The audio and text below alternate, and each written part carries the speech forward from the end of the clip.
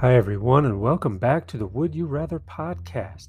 Just a reminder, if you're enjoying this podcast, it's available in book form. It's called Would You Rather Science. I'll have a link to the book in the show notes. Here's today's fact. Enceladus, a moon orbiting Saturn, is covered with ice. It can reach temperatures colder than negative 300 degrees Fahrenheit. So, would you rather set up a space colony on Enceladus or on Earth's moon? Think about it.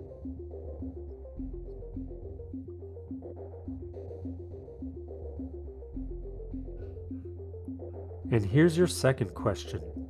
Would you rather be the inventor who designs a spacesuit to protect people from such cold, or the explorer who wears that spacesuit on Enceladus?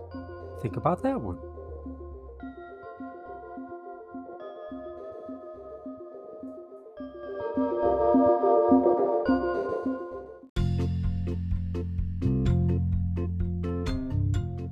Thanks for checking out the Would You Rather podcast again.